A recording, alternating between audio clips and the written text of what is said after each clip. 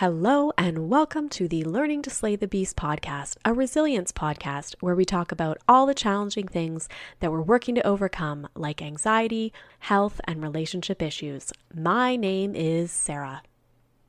Welcome to another episode of the Learning to Slay the Beast podcast. I'm Sarah and I'm happy to be with you here this week.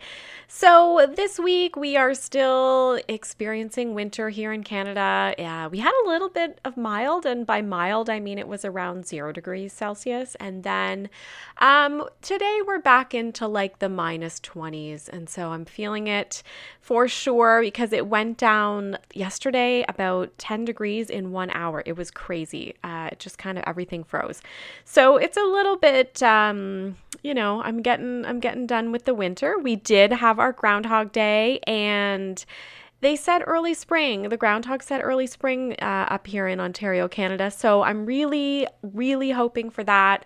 I have been wanting to watch the movie Groundhog Day ever since Groundhog Day, and my kids always steal the TV at nighttime. So I'm getting annoyed because I still have not watched that movie, which is one of my favorites because it just makes me laugh so much.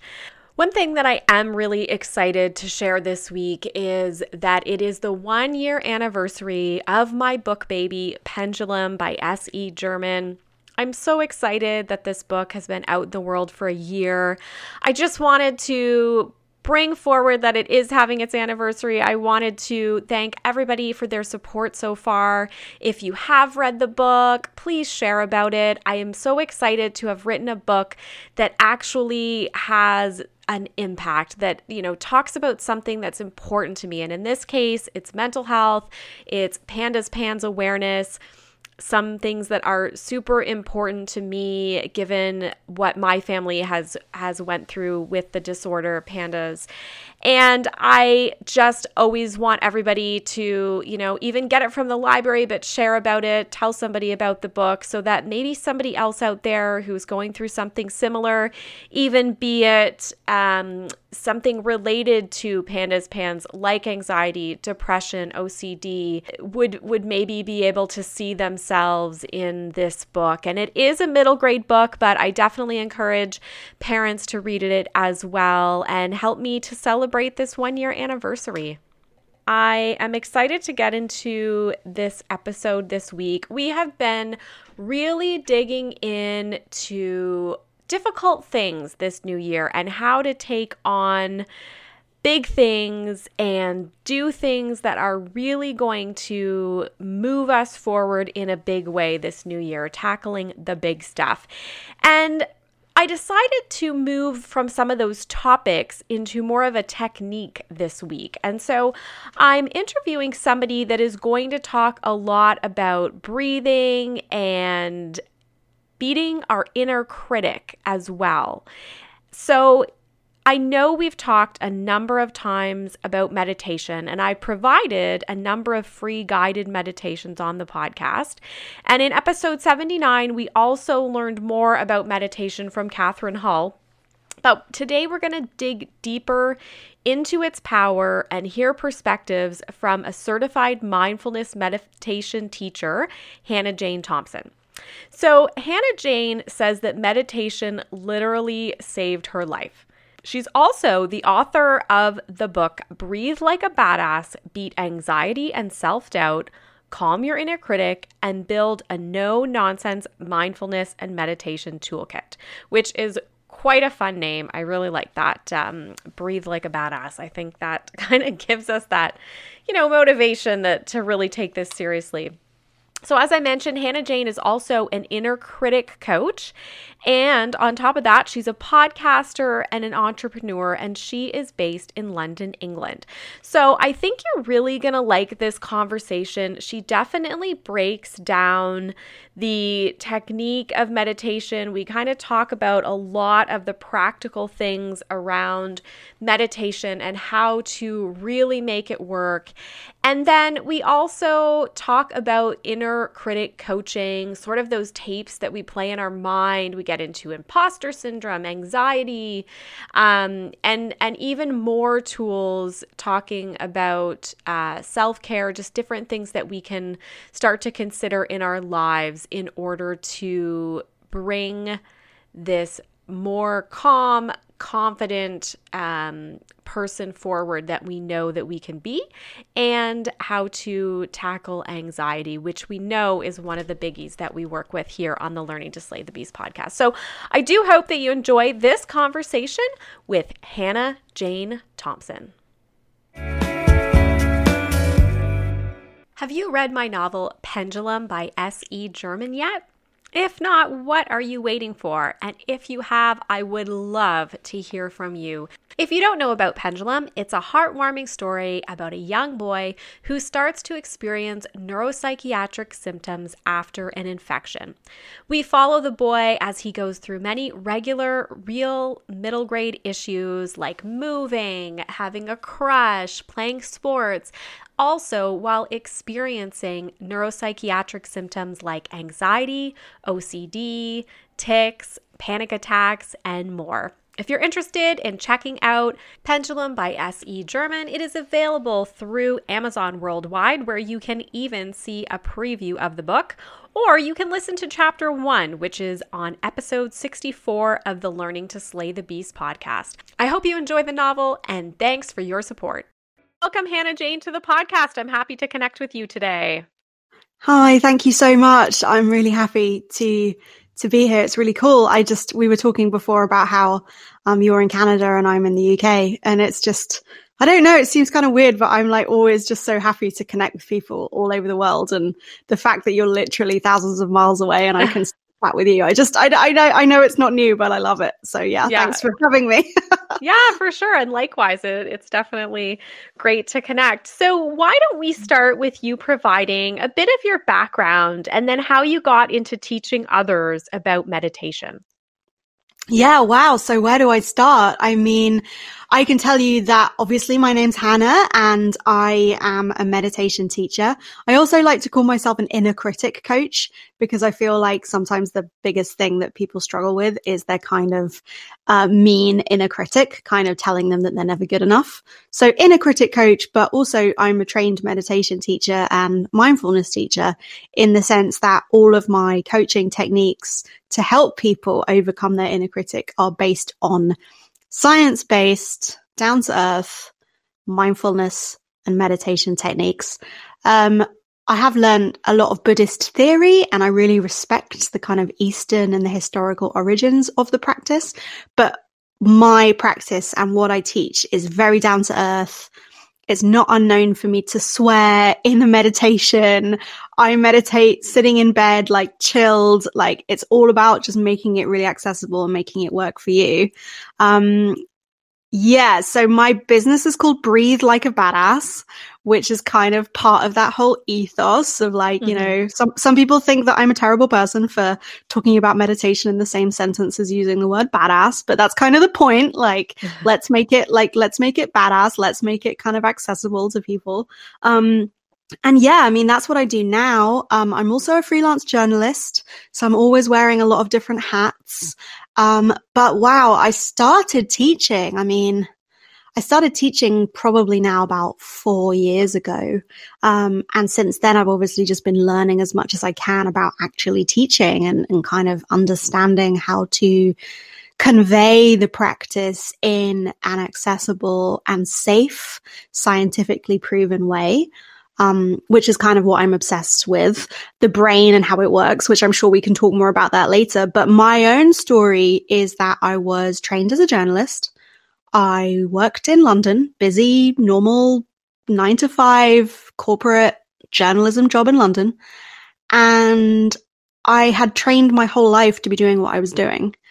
And I was so miserable. I can't even tell you how miserable I was. And I just thought, well, everyone else is, doing their thing and this is what I'm supposed to be doing. I went to university and I went to train as a journalist and I've worked my whole life to have a job in London and isn't this what I'm supposed to want?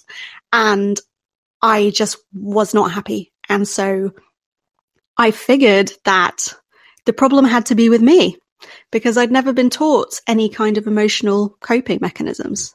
I grew up in a family where we were quite close, but we didn't really talk about emotions that much. And I think it's a generational thing as well. I think that it's a lot of hustle, just work harder. If you're struggling, just kind of suck it up and do better, work longer hours. Don't talk about your feelings, like no one cares, and all those kind of messages that I think a lot of us had growing up. Like not all of us, but I think a lot of us, it was always about how hard you worked and like how much money you were making. And, that was kind of the outward signs of success. So I didn't really have any tools to deal with what was basically depression, what was basically my inner critic, the voices in my head just telling me that I wasn't good enough. And that, the reason that I was unhappy was because I wasn't working hard enough, or I wasn't good enough, or something. I wasn't enough of something, or I was too much of something else, or whatever. And I basically didn't have any tools to deal with it because no one had ever taught me them. And it was pretty dark for a second there, like I literally didn't know what to do. I just was getting more and more miserable. And I don't know what I would have done if I hadn't discovered meditation. I discovered it in a magazine article. And the full story of all of this is in my book, but I discovered it in a meditation article. And the title was something, as I remember it, the title was something that said, "Think yourself happy." And I was like, what? Like, I thought thinking was my problem. I thought that I was overthinking, I thought that what I needed to do was stop thinking, or I don't know, think differently or something. And so this headline really stopped me in my tracks. And I was like, wait, you mean that I can be happy just changing the way that I think? Like, what is this? It sounds like witchcraft. And that was my first introduction to meditation. And slowly but surely, I learned how to change the way that I think, change the inner critic in my head from being so mean and telling me that I was, I don't know, not enough, stupid, didn't know what I was doing, tearing me down all day long, basically all day, every day. And I slowly realized that this pretty simple tool of mindfulness meditation could actually have a measurable impact on not only my mood, but also just the way that I thought about myself and the way that I moved through the world and the way that I saw myself in my life. And so that's a very long story to explain that I realized that mindfulness was kind of what saved me. And then a few years ago when I thought, I don't like my job anymore. What am I going to do? And I realized that it was staring me in the face, and I'd been meditating by that point for about 10 years. So I thought, hold on a minute, maybe there's something here that I can help people with. Oh, no, that sounds amazing. And I think I really like the name Inner Critic Coach because, yeah, I definitely have that inner critic. It's something that I've been working through. And I think there's so many people that can identify with that terminology. And I love the name Breathe Like a Badass. I think that's that's great because, for myself, I enjoy meditation. It's always something that is on my list of like, I should really get into meditation. I even have offered, some free ones on the podcast, doing different guided meditations, taken different courses, things like that. But it is a challenge on making it accessible. And so I think that's a really a great space to kind of be filling in on your part. So why don't we talk a little bit more about mindfulness and meditation, which is included in that? Why do you think it's so powerful? What is it about that? I can only talk for the kind of meditation that I teach and that I do, because obviously it's like a whole belief system and there are so many different kinds of it. But the mindfulness and meditation that I do is very science-based in the sense that it is basically training your brain, or I should say retraining your brain or rewiring your brain. And very slowly, the practice, if you do it regularly, if you do it consistently with self-compassion and you don't beat yourself up every time you think you're doing it wrong, has been shown to measurably change the networks in your brain. And so literally sitting down to meditate consistently enough very simply, literally just by taking on a couple of techniques.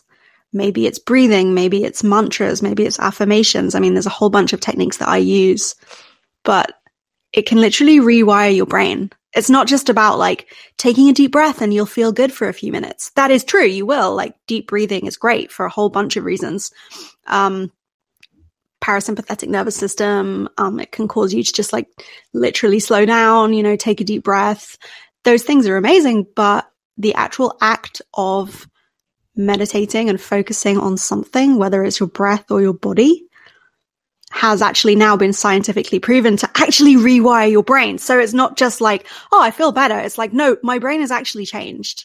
This technique that I'm doing has changed the way that I think, changed it from always going to negative or always getting caught in anxiety. And so if we can be more aware of how we think, then we can take a step back from our automatic thoughts and we can start to question them and start to mold them into something which is more helpful for us. And so for me, that's personally why I think mindfulness and meditation is so powerful, because of course it's been practiced for hundreds, even thousands of years, but now in the last 20 years, even the last 5 years, honestly, they've started to do incredibly good science on it, using MRI machines, studying the brains of Buddhist monks and all that good stuff, which has literally shown measurable changes in the way that we think and behave after really not that long meditating. So yeah, it's like tangible differences. Sounds great and really tangible for sure, like in terms of that change.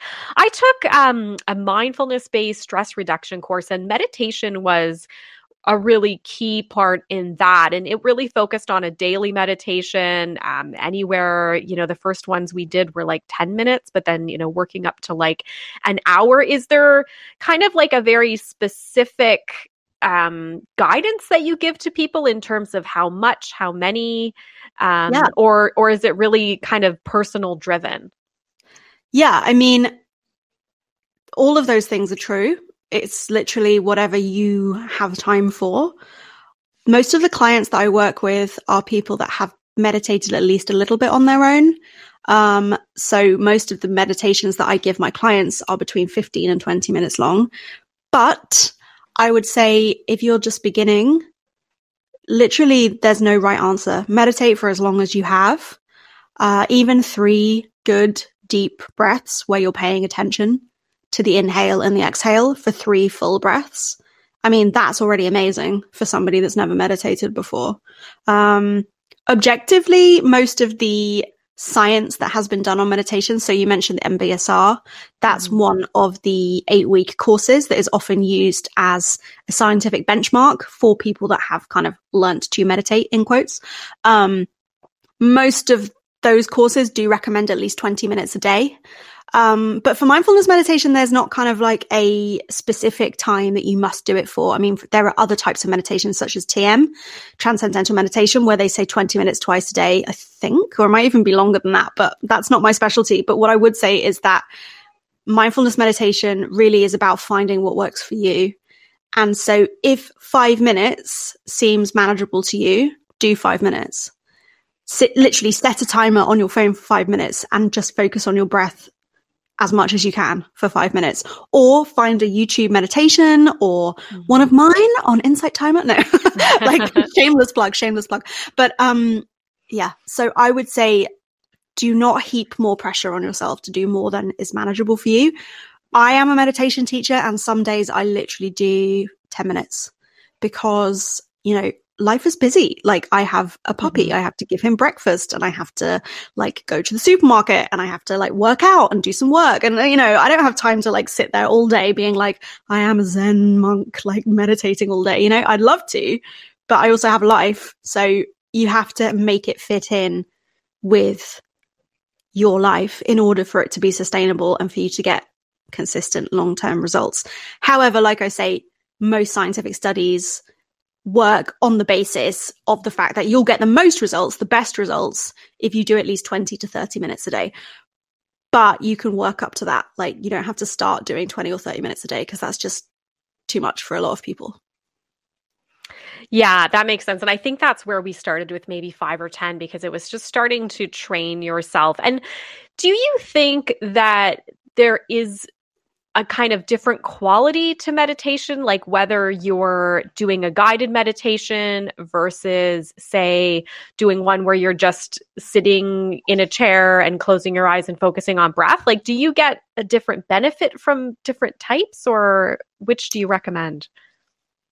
Well, like I say, I recommend whatever works for you. But I get that that's an annoying answer, because it's like, yeah, great, Hannah, but what does that actually mean for me? But I mean, I would say that the goal is not necessarily to get rid of all guided meditations. I think a lot of people think that guided meditations are kind of for beginners. And then what they eventually want to do is do it without anything and just do it themselves. And that can be helpful. Being able to sit with yourself, by yourself, with no guidance whatsoever is amazing if you can. But a lot of people can't do that. A lot of people need the guidedness in order to kind of get to that space of focus. I would also say that guided meditations can be very helpful because there's as many different meditations as there are meditation teachers, and one technique that works for one person might not work for you, and vice versa.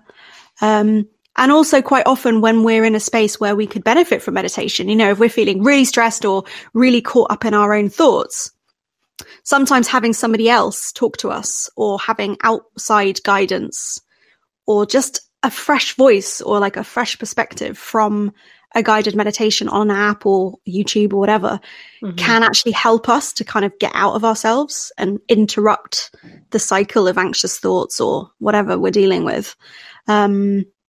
So I would say that actually finding an app or a teacher like me, or a YouTube channel that you like can actually be really, really helpful. And it doesn't mean that you're kind of cheating or doing it wrong. To answer the second part of your question, what technique is better? There's a really great, I don't know what I would call it, analogy, I guess, metaphor, analogy, I don't know, from the meditation teacher, I guess you would call him, Dan Harris. So he is the founder of 10% Happier, which is an app and a company in the US teaching accessible meditation. And he says to think of meditation as, so meditation is like the word sports. So you have an umbrella of sports, but within the sports, there's lots of different other sports: swimming, golf, tennis, football. And meditation is kind of the same. Meditation is the umbrella term. And then underneath that, you've got loving kindness meditation. You've got mindfulness. You have contemplation. You have affirmations. There's a whole bunch of different kinds. Body scan, embodiment. So I teach a variety of all of those kinds. And that's kind of what I do. I will speak with a client and they'll tell me what they need or what they're struggling with. And then I will personalize a guided meditation for them based on a particular technique or a variety of techniques. So yeah, I guess it's about finding what works for you, finding a teacher that resonates. Like some people swear by, for example, Andy Puddicombe, who's the voice of the Headspace app. Some people love him. They can't meditate with anyone else. And some people are like, oh, I cannot stand his voice. I cannot meditate with him. And so, you know, it's about finding what works for you. Yeah. Yeah, no, that makes sense. And maybe even a variety can help you stick with it, right? Like kind of like when I think about exercise, I do like I spin and I run and I weightlift and I do all these things so that I'll keep active. And maybe with meditation, if we can, you know, have a variety, some that we're doing on our own, maybe some with guided, it can keep us, you know, intrigued enough to keep going. Totally. Yeah, totally. I always say that actually. It's funny because there is a phrase that says, you know, you can never step in the same river twice. which is true because it's always flowing and you're always different every time you step into the river, right? But with the same thing, you can't do the same meditation twice. Even if you listen to the same meditation every single day for the rest of your life, you would be different every time. However, you are extremely correct in saying that might get kind of boring for you. I mean, you'd probably learn a lot and you'd probably see incredible growth from one day to the next. But definitely, there is also a lot of value in doing lots of different kinds of meditation and using a different technique for a different issue. You know, you might use the noting mindfulness technique for one issue if you're feeling this way. And then another day you might think, actually, do you know what? I need more relief of this kind. I'm going to do a body scan today. And it's funny that you said that about working out because I'm the exact same. I literally don't do the same workout 2 days in a row. And today I did a dance workout instead of running because I was so sick of running. So I was like, no, I'm going to do a dance workout because I'm bored. And you know what? I loved it. It was great. So I can go back to running now and I won't be as bored. Yeah. And like, that's what I find is that then, you know, there are certain ones that I get into and then it's like, oh, I really like this workout for a while and I still do the others. But yeah, I could see that even with meditation. And I like that focus that maybe you have to look inside and figure out like what issue you're trying to tackle and that might mean a different meditation. Like I've had days where I'm like, oh my gosh, I just have a big headache and all I want is quiet. And that's when I think like, yeah, you know what? I should just do like a self-led quiet meditation, breathing kind of thing. And then it's helpful. So that makes a lot of sense. Do you love the Learning to Slay the Beast podcast? Well, first of all, thank you so much. Second of all, if you love the podcast and you want more and more to keep coming, I would love your support through Ko-fi.com. Ko-fi.com is a way that you can put a little money towards your favorite podcast.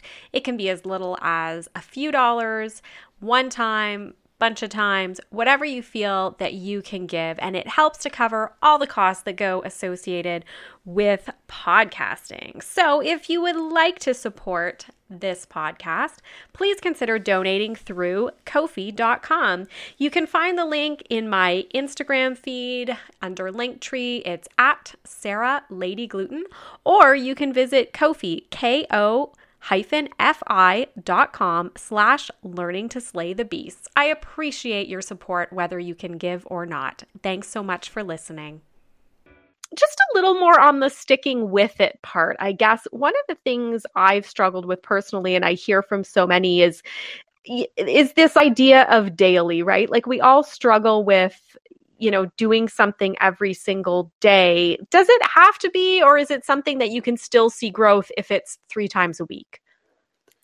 Yeah, so it's an interesting question. It depends what your aim is. So, I mean, long story short, like the short answer is absolutely, you can do it as many times as you want. Like it's not all lost if you don't meditate every single day. Like that's my short answer. My short answer is listen, if you do it twice a week, that's better than no times a week. If you do it 3 times, 4 times, 5 times every single day, like that's amazing. It's not about trying to be the world's best meditator and, oh my gosh, I dropped today, therefore I suck. It's never going to work. I might as well give up. Like that kind of all or nothing thinking is just not helpful for anything. I guess if you're looking for the genuine brain change that I was talking about before, obviously the more you do it, the faster your changes will appear. It's kind of the same, like, you know, thinking about going to the gym. Like there's a lot of similarities in fitness because it's about kind of consistent actions, right? So if you work out 3 times a week, you'll get good results. But if you work out 6 times a week, you know, like maybe you'll get faster results. But again, it's about what works for you. For some people, 6 times a week would be way too much and they would burn out and fall off the wagon and never do it again. So it really is about what works for you. There are some people that will say, oh no, you know, when you're starting a new habit, you have to do it every single day and you can't drop a day. And there are different ways of keeping track. I mean, I like to use like a paper calendar, you know, like I'm really old school. If I'm trying to get back into a habit, or if I'm really trying to, you know, do a particular kind of meditation for a month or something, I literally will print out a calendar and put it on the fridge and use a pen to like tick off every day. I'm like that too. I like lists. So I like that tangible calendar and the checkbox. Yeah, exactly. And there are lots of ways that you can keep track. Again, there's a section in my book that talks all about it because everybody's got kind of a different way of doing it. Some people like to have everything on their phone. Some people like us are really old school and we do the whole pen and paper thing, which sounds so like old fashioned these days. I know. There are apps that help you keep track as well.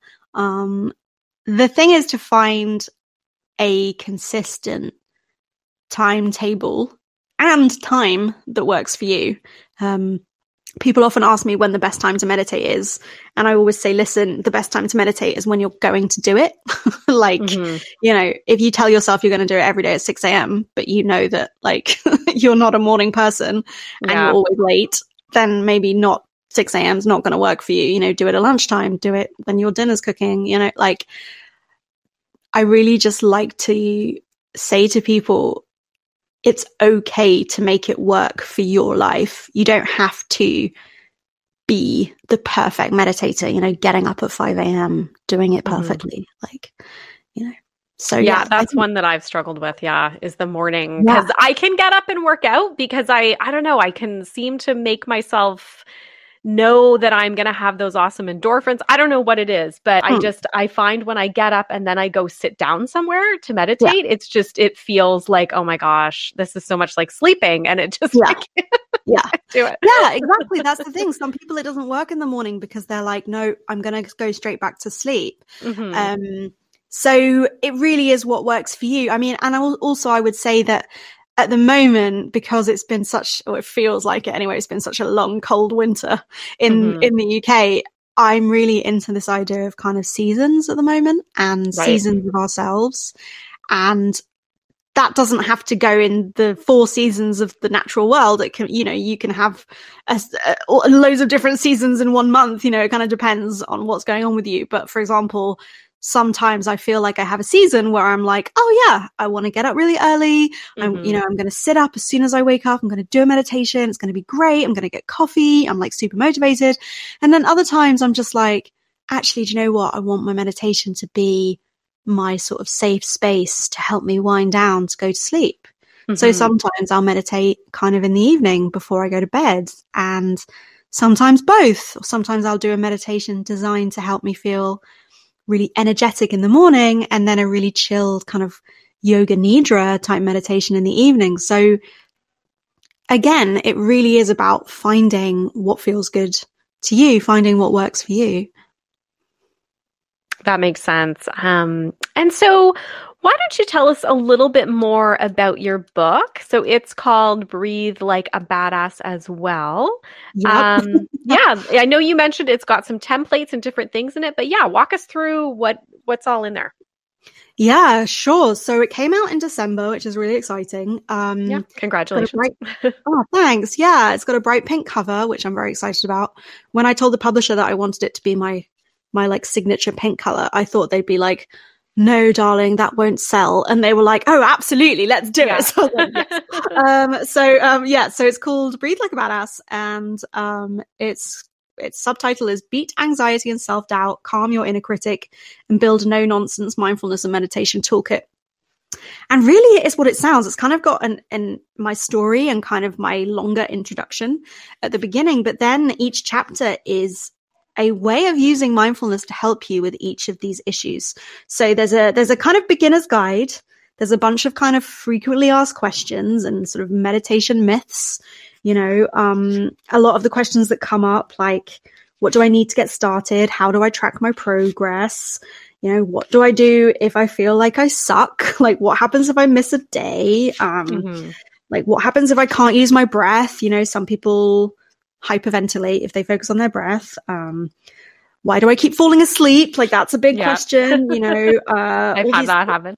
Exactly. So do I. I mean, let's be real. Like, we don't always get a perfect night's sleep. So sometimes when you sit down and focus on your breath, you go to sleep. Like, it's your body's way of telling you need more sleep. Like, don't feel bad about it. But yeah, so each of the chapters basically focuses on a different kind of issue. So comparison, grief, anxiety, doing your own thing, whether that's quitting your job or deciding to take a less conventional road in life, or doing something that other people don't understand. Productivity, sleep, mindful use of technology, body confidence. That's a big vulnerable chapter because I've struggled with body confidence a lot in my life. Self-care, like how to eat, drink, and kind of move your body a little bit in a way that feels good. Money.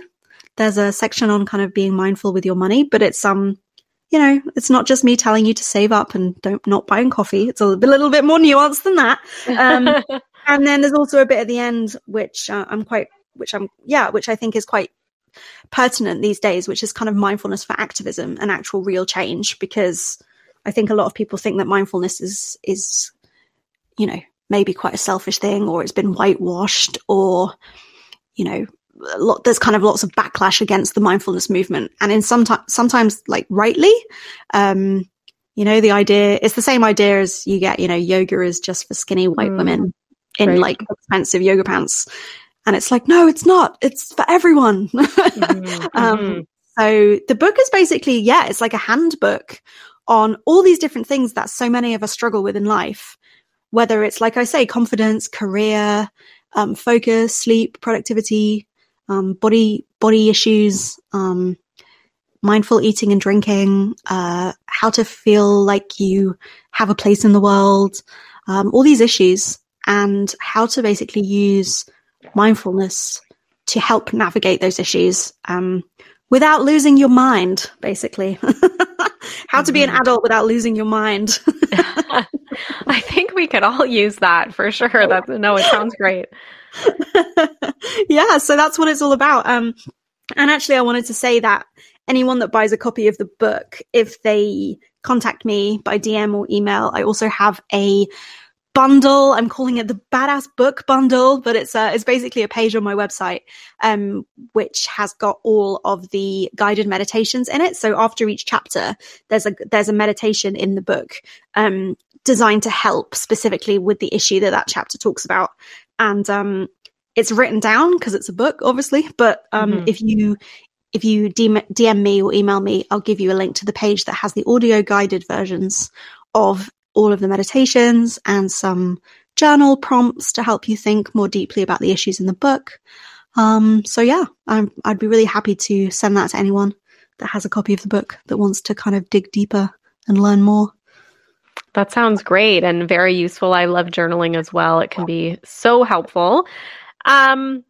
So why don't we dig in a little bit further to the inner critic coaching that you're doing? Tell us just a little bit more about your practice and, kind of the tools that you're offering and how it works, I guess, if you're somebody that knows you have this inner critic.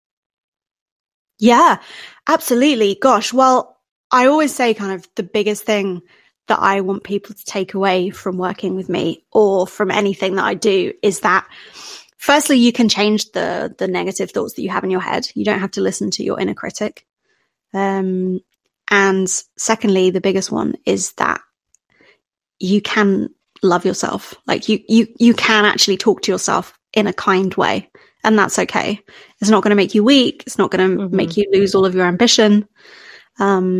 So many of us have been taught that the only way that we can get ahead, the only way that we're worth anything is by how many hours a day we work or how much we get done. And don't get me wrong, like achievement is good. Like, I've written a book. I feel pretty good about that. But I'd also be worth feeling good about myself, even if I hadn't written a book, I would be worth living, worth loving, worth taking up space in the world, even if I didn't do anything today except get out of bed and have a cup of coffee, because we are humans, and that's true for everyone.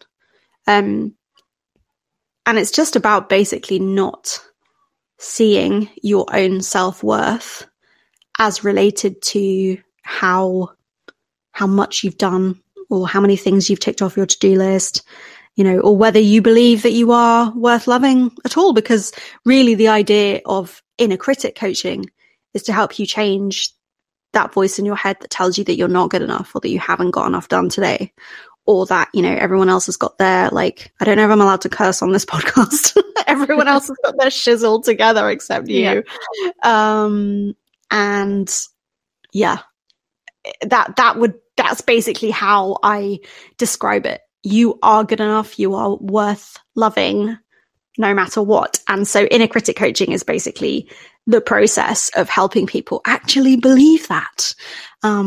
Because it's very easy to be like, yeah, sure, Hannah, like, except not me though, because, I haven't done this, or I'm uniquely broken in these ways, or I am secretly the worst in the world at this, or, you know, or you might think like, well, I don't care about anyone else. Like everyone else can feel good about themselves, but I can't because I need to do this, or, you know, it's really important for me to get this done. Or this happened to me in my childhood, or I've always struggled with this. So actually, you know, I can't feel good enough about myself because insert a million reasons here. And that really can translate into so many issues. It can cause imposter syndrome, you know, where you think that, you know, you're going to get found out at any moment and that you're not really worthy of your achievements. It can cause chronic anxiety where you're second guessing yourself and thinking that, you know, someone's going to find you out, or that you're not good enough, or you have to worry about something, because if you don't worry about it, you know, the whole world will come crashing down. It can cause so many kind of stress related physical issues like migraines, depending on how much you believe in that, you know, stress related physical conditions like backache or kind of sleep issues. It can cause just so many long-term chronic problems in how you behave, in how you feel, in how you move through the world. You know, if you're someone that is constantly telling yourself every single day, even subconsciously, if you're telling yourself that you're not good enough and that you suck and that, you know, you're not good enough to do this or whatever, then you won't put yourself forward for opportunities. You know, you won't kind of take up space in the world. You're probably not going to stand up for yourself when people challenge you. You're not going to do things in your life that feel scary. You're not going to push yourself outside of your comfort zone. You're not going to let yourself relax because you're going to feel like you have to be always doing something or doing more than you are. So having a negative inner critic in your head is just like a recipe for burnout and misery. And I know that's true because that's what I used to be like.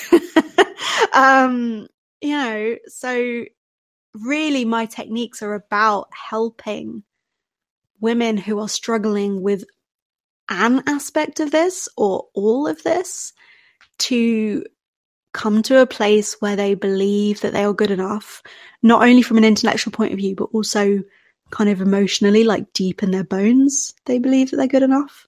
And the techniques that I use for that, like I said earlier, are kind of very varied, but it can be anything from a guided visualization where you kind of imagine that you're in a safe space, or you imagine that you're hiking up a mountain, or you imagine meeting yourself in the future and seeing what you're like. You know, some people love visualizations. Some people think they're really cheesy. So it depends on the person. For some people, it's simply about feeling at ease in their own body. So for someone that was struggling with that, I might give them a guided body scan. Some people just don't know how to talk to themselves nicely. So I might give them a loving kindness meditation, which is based on a kind of meditation known as metta in the original Theravada Buddhism tradition, where you basically repeat mantras to yourself saying, you know, I wish, you know, may I be safe, may I be happy, may I feel at ease in my body. And again, you know, for some people that's going to feel really cheesy, but for some people it really resonates. Some people just have this crazy busy monkey mind that they can't shut off. So for some people, I might just give them a mindfulness meditation that is designed to help them focus. And once they're able to focus, they're like, oh gosh, actually, underneath all the noise and distraction, I actually do quite like myself. So all I need to do is find a way to cut through the distraction.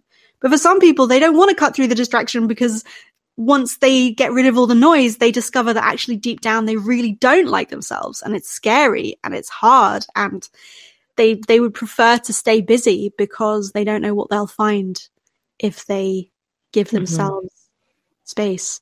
So it's kind of all of those different issues and juggling it.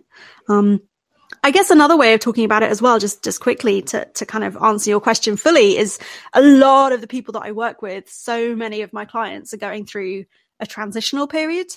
They're going. So I have only noticed this after, you know, working with people for a few years, because I didn't really think this when I was initially starting my business, but it just happens that so many of the women I speak to are dealing with the end of a relationship, or wanting to quit their job and start another one, or they have quit their job but they don't know what they're going to do next, or they're moving across the country, or they're really unhappy in their job, or they want to leave their relationship. Or I worked with someone who had just transitioned with gender transition, and they were looking for a way to kind of feel comfortable kind of in their, like, literally in their new skin. And so yeah, it does seem to be a lot of people are searching for that kind of inner groundedness and that kind of inner haven that they need inside of themselves when their life is kind of externally kind of changing. I kind of like to think of it as like you are the eye of the storm. Like everything around you can be completely crazy, and as long as you're kind of centered and still, then you're fine, you're safe. And it's kind of that idea, really. When I talk about being grounded, I talk about like feeling like you can come home to yourself no matter what's going on around you. Yeah, I really, really like that. And I think it makes a lot of sense, especially I know you were saying initially, like that critic piece. Sometimes we think that that is the root of our motivation. And I've had this, even, you know, in working on some of my anxiety, that I've been concerned, like, well, you know, if I become more at ease, maybe I won't have that motivation. But you're right. Like things feel a lot better when you can have that motivation from a positive place instead of like forcing yourself or, you know, being critical and things like that. So I think this sounds very, very valuable. And I like that there's such a variety of things that you're using there in helping to, kind of address this for everyone. It makes a lot of sense. I guess before we wrap up, are there any other tools or even kind of, last advice that you want to mention to listeners? I think that in terms of other tools, I would always say, I mean, I've said a load of times that it's about finding what works for you. But I think that, I guess two answers to that question. Firstly, it's not all just about meditating, right? Like I think people think I'm a meditation teacher, so I'm just going to tell them that all they have to do is meditate and their lives will be perfect. And it's like, no, like mindfulness is a tool in the toolkit of being kind to yourself. And it's a way of, yes, rewiring your brain to be kinder to yourself. But part of that work is then actually being kinder to yourself. So self-care, you know, it's a real buzzword right now, and it's been overused and commercialized and blah, blah, blah, blah. But mindfulness is one tool. You know, there are other tools like getting enough sleep, drinking enough water, eating food that feels good, going outside, going for a walk, doing some exercise that feels good for you. Like doing something creative that, you know, maybe you would normally say like, oh, I don't have time for that. Like give yourself permission to do something creative for no other reason than because you want to do it. And you don't even have to be good at it either. You know, like I think there was something I saw on Instagram a few days ago that said you don't actually have to be good at your hobbies, you know, like yeah, they can be terrible little art pieces, but it's, you know, if it's doing something and making you feel good. No, yeah, absolutely. I'm a horrible crafter. You know, like, you know what I learned to crochet over kind of the past pandemic-y times that we are in. And my first crochet projects were like terrible. Like I'm just like, I like look at them now and I'm like, oh no, what happened there? Like I was just, you know, but like, and now I'm better, but it took me like a year. And, you know, I think there is that. I think it's allowing yourself to do something just because you want to. I mean, for example, for ages, I struggled with actually reading fiction books. Mm-hmm. Because I was just like, okay, firstly, like, when do I have time to just sit down and read a book? Secondly, when I read a book, I'm like thinking about whether on my phone, like, and then I just end up scrolling on my phone with the book like underneath my phone. Be like, no, this is not like, you have to actually read the book to read the book. And then it's like, yeah, but it's a fiction book, maybe I should be reading something about meditation or something about psychology, or, like, let's make the most of this reading time. And it's just like, oh my gosh, no, like, the whole point is that you are allowed to do something just because it's pleasurable and just because you want to, and not everything has to be about self-improvement or, be Instagrammable or like look good to the people. So that would definitely be a top tip that I would have in terms of other techniques. It's not just about meditating. That's just one part of your self-care toolkit. And I think the other short part of the answer is, in terms of actual tools, there are some fantastic meditation apps out there that I would encourage people to start with. 10% Happy is one of my favorite ones. Headspace is a great one to start with if you're a beginner, because it's quite simple. The Calm app, a lot of people use that. Sam Harris, he kind of divides people. His Waking Up app, some people love it, some people really don't like it. Guess that's true of everything, right? Yeah, so I would advise those apps if people want to kind of start to put a meditation habit in place. Oh, I've also started using one called Balance, which is really good. So yeah, there's a bunch. Those sound great. Yeah, no, I think that all makes a lot of sense. And I struggle as well with that idea of, just doing something to do it and have fun. And it's sort of, I'm very, type A, and it's like, I've got, extra time where I write, or I, do fitness, or and it's always kind of something that has a goal. And so you're right, like just kind of spending time doing something fun, that is a part of self-care. That makes sense. Yeah, and it is really hard to do when you're not used to doing it, like, we are type A people that are always told that our value is wrapped up in what we do. And so, we have to excel at everything, like we can't paint unless it's going to be really great. And, unless we can set up an Etsy shop, selling our craft. Money. Yeah, exactly. It's not worth it. And it's like, yeah, Etsy shops are great. Like, by all means do that if it makes you happy, but also you don't have to. So that's really important. And again, that's part of rewiring your inner critic, so that instead of her sitting on your shoulder telling you that your craft pieces suck, she can be your best supporter. She can be like, yeah, you did a crochet today. Like, it doesn't matter if it's terrible. Like, yay, go you, So, yeah. It was fun. Yeah. Yeah, exactly. This is great. I think you've got so many wonderful practical tips. I love that a lot of what you're talking about is, something people can actually do. It doesn't seem like it's at that high level where, then you're like, okay, I get it. This is how I need to change, but I don't really know how. I think, a lot of this work is so practical and implementable, which is great.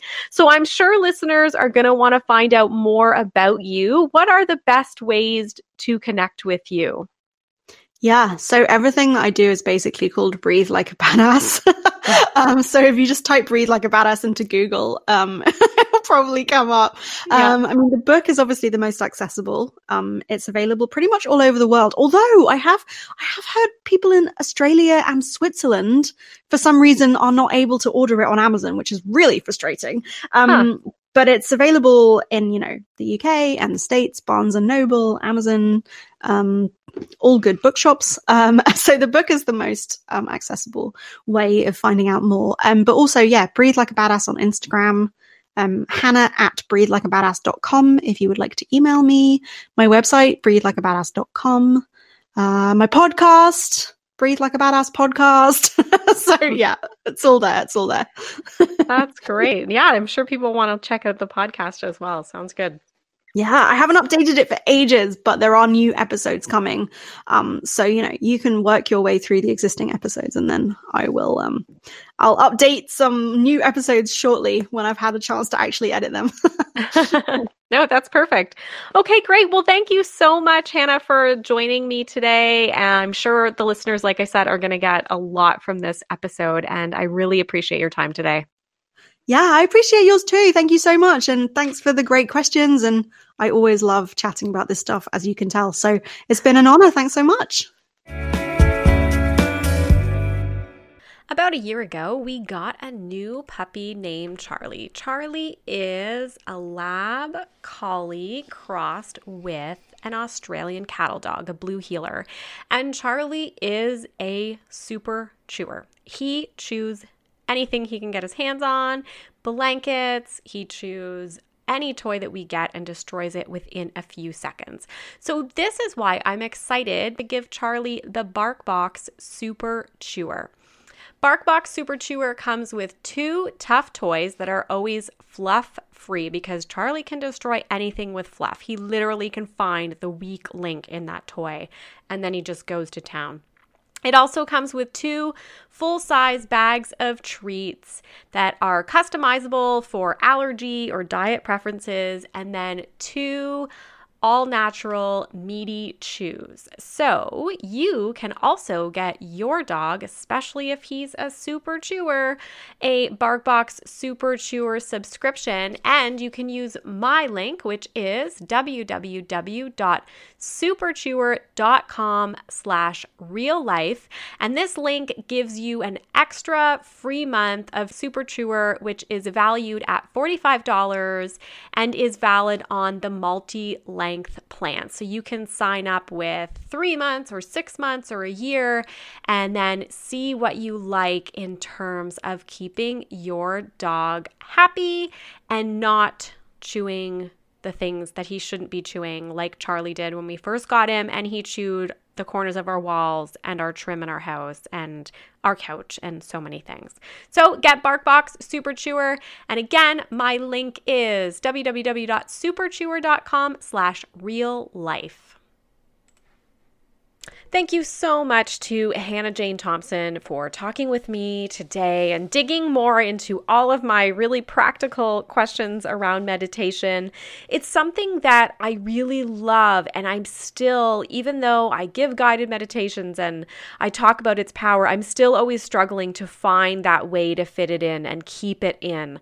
I loved her idea of doing a 30-day type challenge with ourselves. I think what my best bet would be is to literally print out a calendar of the month and do the check mark thing, because I think for me, those check marks are like a real gold star kind of thing. And I think that would be a great challenge to do. I also loved all of her practical tips and her mantras. I liked the "May I be safe, happy, and at ease in my body" mantra. I thought that was really great. And I loved all of her references to how to overcome the inner critic and also how to stick with this just long term and really start to get ourselves into that place where we are feeling our best. So again, if you want to reach out to Hannah Jane to learn a little bit more, her book is available, Breathe Like a Badass. You can follow her on Instagram. It's at Breathe Like a Badass. Also, she mentioned her email, which is hannah@breathelikeabadass.com. So please reach out to Hannah if you are interested in learning more, and enjoy your week.